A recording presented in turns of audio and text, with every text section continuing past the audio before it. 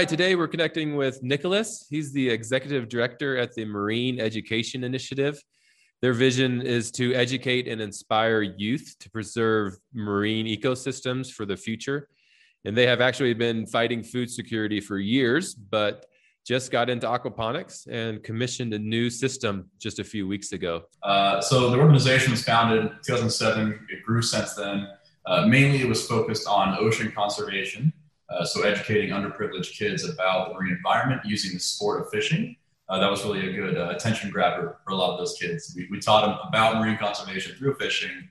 And then in addition to that, we had another program where we went to local fishing tournaments and collected already caught fish from the fishermen in the tournaments. And then our team would go in and fillet the fish and donate them to soup kitchens. So we never imagined doing aquaponics or raising an aquaponic system or fish and lettuce together about last year is when it happened. And we didn't think we were going to go into that beforehand. We knew a lot about it. We researched it a lot. I thought it was really cool, but we never actually figured we would go into it. So then COVID hit, and then a lot of fishing tournaments were canceled. So we're like, hey, how do we donate more meals to individuals during this tough time? Because a lot of those soup kitchens weren't receiving sustainable meals every week, or even fresh meals for that sake, every week. So then I got in contact with a couple people, and we got our system up and running. And yeah, now the community is loving it, and it's going very well. Wow. So, I mean, it really was a kind of COVID pivot or a COVID decision to just directly, approach food security there. Tell us about just the community around you and either, just why is food security an issue there or? Yeah. So in South Florida, we have a bunch of soup kitchens that we've supported in the past with our fishing tournament program. And what they were lacking before was a high quality source of protein. Okay. So that's kind of why we had our fishing tournament program. And then transitioning more into this, we realized that, hey, with the fishing tournament program, we were only donating about, I think it was 1,000 pounds per year. And that's just fish too. It's not lettuce and other vegetables as well. So then we realized with this other program, with this aquaponics program, we're able to donate around 10 times more meals than we did with our other initiative. Okay. So that's really the main reason why we decided to act upon it, because we saw like we were able to impact more people. Well, it was a little bit of an increase in expenses. It was still more worth it because we're able to 10x our impact. Yeah. What is your vision at Marine Education Initiative? Yes. So the vision really is to educate as many children and underprivileged youth as possible about marine conservation. I mean, when you think about it, they are the next generation. So we really have to educate them about what's going on in our current environment and show them the responsible techniques. Even if they want to go out and fish and have fun, we're showing them that there's a way to do it responsibly, not go and kill every fish in the ocean or in the lake. So that's really our vision, is education. And we're also tying that into the aquaponics program. So we have kids in our education programs coming into the aquaponics center. We had actually a school group yesterday come in, and they were just astonished by everything. We did the water quality test and everything. Wow. They loved it. We didn't have enough tests to do for each kid because each kid wanted to do one. So no, there's a huge community buy-in with what we're doing here. We've seen a lot of funders come forth as well. Okay, yeah. There's a lot of followers that are involved in the nonprofit and realm. What are ways that you have just approached the community on just the new project and your vision with aquaponics? Yeah, of course. I mean, the best way, of course, is bringing them to the actual facility. Yes. Once you have it up and running. But before that, it's a little bit of a tough situation because it's hard to sell some people on something that doesn't exist yet. So we had to show them all this casework that we did before, the research that we've done, and just really go to different foundations that we had contacts at already and approach them. So Exo Stop Hunger was actually a big supporter of what we're doing, and they love what we're doing too. The main way of us, like how we reached out to other individuals, was really through word of mouth, bringing them by the center. So we were able to tell them about it beforehand, but once they saw the actual center, they loved it. So that's really the easiest way to grab someone's attention, is bringing them to the facility. Yeah, and a big part of your vision is the fish protein as well as the leafy greens and whatever else you grow. Yeah, right now it's mainly the greens because we're still cycling the system, but hopefully pretty soon we'll have the fish protein. What type of fish will you have? Right now we're looking at Blue Nile tilapia. Okay, great. What were some of the hesitations in just jumping right in to just a new project, one in the middle of a pandemic, but what were some of the things that kind of just came to the table, and what was that hurt? What made that jump? Yeah, I mean, well, of course, the obvious reason, barrier to entry really is funding, right? So there is a big startup cost associated with aquaponics, of course, if you have a larger scale aquaponics system. So that's one of the barriers to entry. The other barrier was Florida. The environment isn't 100% suitable for aquaponics, very high humidity. So we had a little oops earlier in the system, because we didn't factor in how humid Florida was outside, because our facility is indoors in a warehouse. So we thought we were good, but we weren't. So we had to buy a dehumidifier that we didn't factor into in the beginning, which wasn't that expensive, but still it's important for the plant health. Before it was like 90% humidity, now it's like 55. So it's a big decrease, and that really saved us. But yeah, no, the barrier to entry really for us was funding. Also, we had different advisors for aquaponics and agriculture and aquaculture. We had both coming into it. So that helped us a lot. Our advisors showing us how to do an aquaponic system, or just different parts of an hydroponic system and an aquaculture system. So definitely lack of knowledge was a barrier to entry for most of our team and me, because we didn't know much about it. We haven't run an aquaponics farm before. We're learning pretty fast, I'll tell you that. Yeah. But yeah, so I would say funding and lack of knowledge to begin with. Yeah, that's good. Yeah. What has been some highlights when did you commission the system?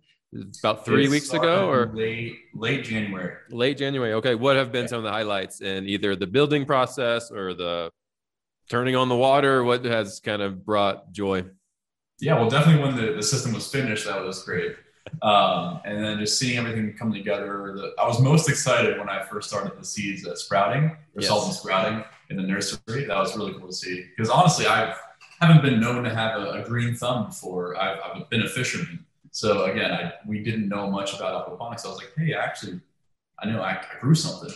Right. So it was pretty cool to see that. And yeah, just now, I mean, the lettuce heads are pretty big. So it's looking great. And is your whole team involved?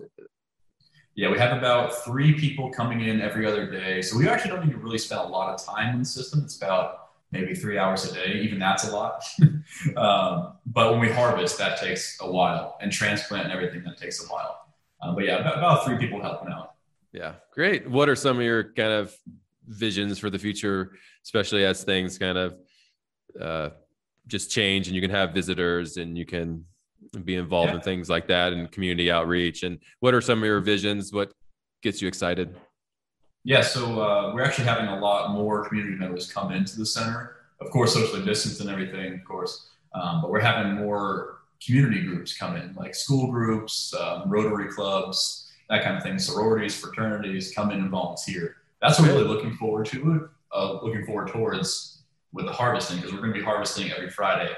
So we're having those groups come in and learn about aquaponics and have them actually deliver the meals to the soup kitchens. We're going to be donating to 2 soup kitchens right now, Boca Raton, Florida, and West Palm Beach, Florida. But yeah, we're really looking towards that, and also expanding the system eventually. But that also comes with the funding, right? So to secure the funding first in order to get a larger system or a larger facility.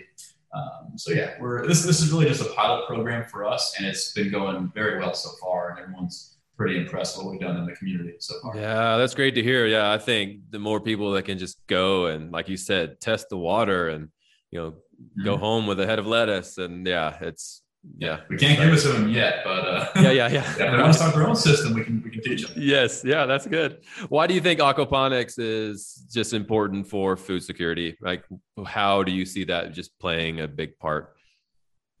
Yeah, so actually, well, first of all, it's a sustainable source of food, right? So like I was saying, we harvest our lettuce every Friday.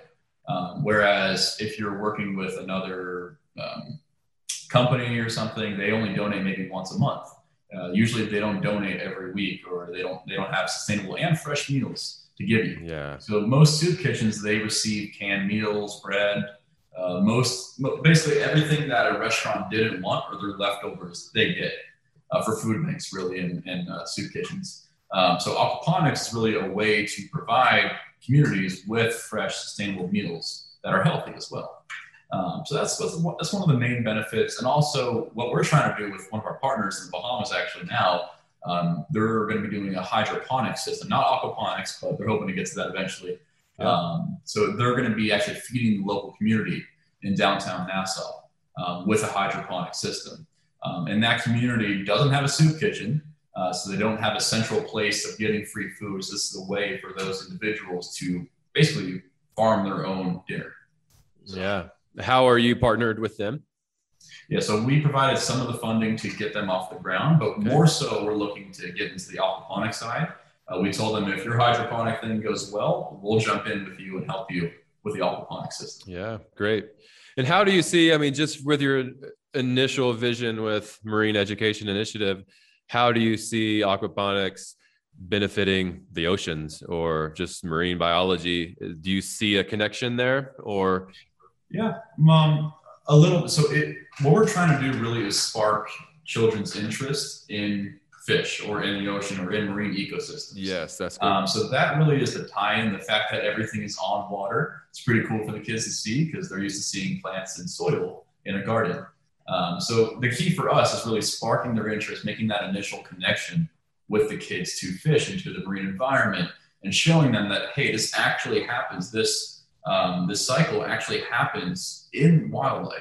We're just doing it in a warehouse. So we're actually working on a mural in the warehouse right now of a natural ecosystem and showing them the nitrogen cycle. Oh, so great. The fact that it actually happens in the natural environment, it really just serving as an educational piece. Yeah. So you have already some formal kind of programs set up for visitors and for the community and schools and big time. Yeah, great. Still working on it though. Yeah. That's so exciting. Yeah.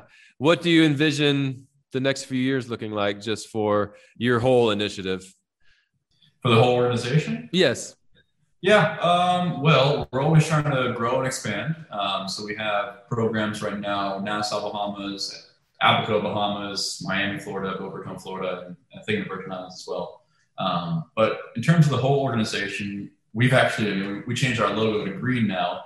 Oh, great. So we're already including aquaponics in there. So we're really hoping this will be a great flagship program for us and really will bring us to the next level.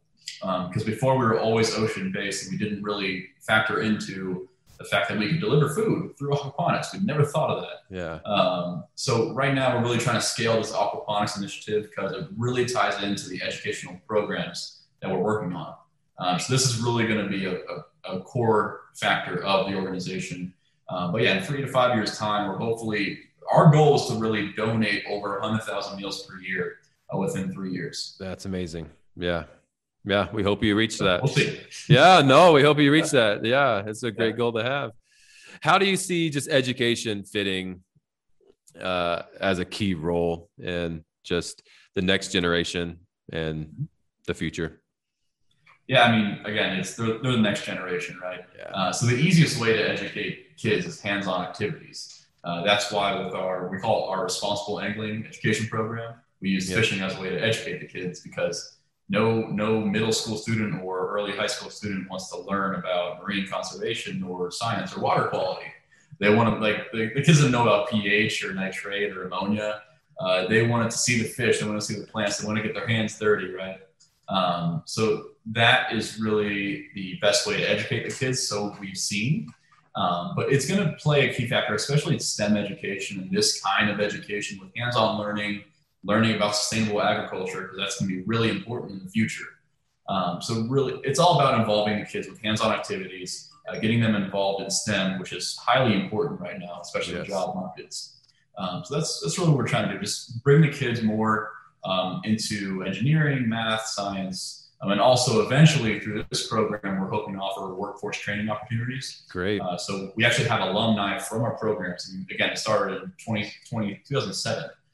So we have a good amount of alumni. So we're hoping to bring the alumni back and hire them to work on the farm as well, to hopefully advance their career.